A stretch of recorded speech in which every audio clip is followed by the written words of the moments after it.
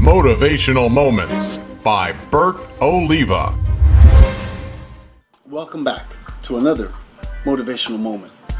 Have you ever gone to the mall or to the stores or just any place, like maybe when you travel and you go out of town, you end up in one of those little stores and you're with your children or your grandchildren or just little ones, and you end up buying them something that they really truly want?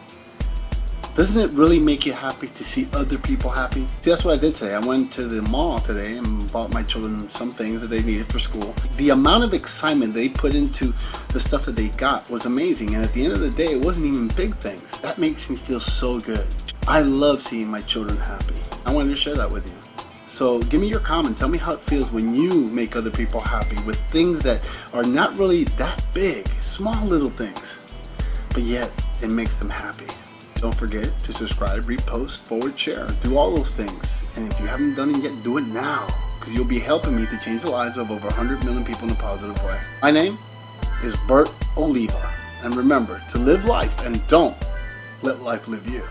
I'll see you tomorrow. Stay up to date with all of Bert Oliva's motivational moments by liking his Facebook page. And be sure to follow him on Twitter.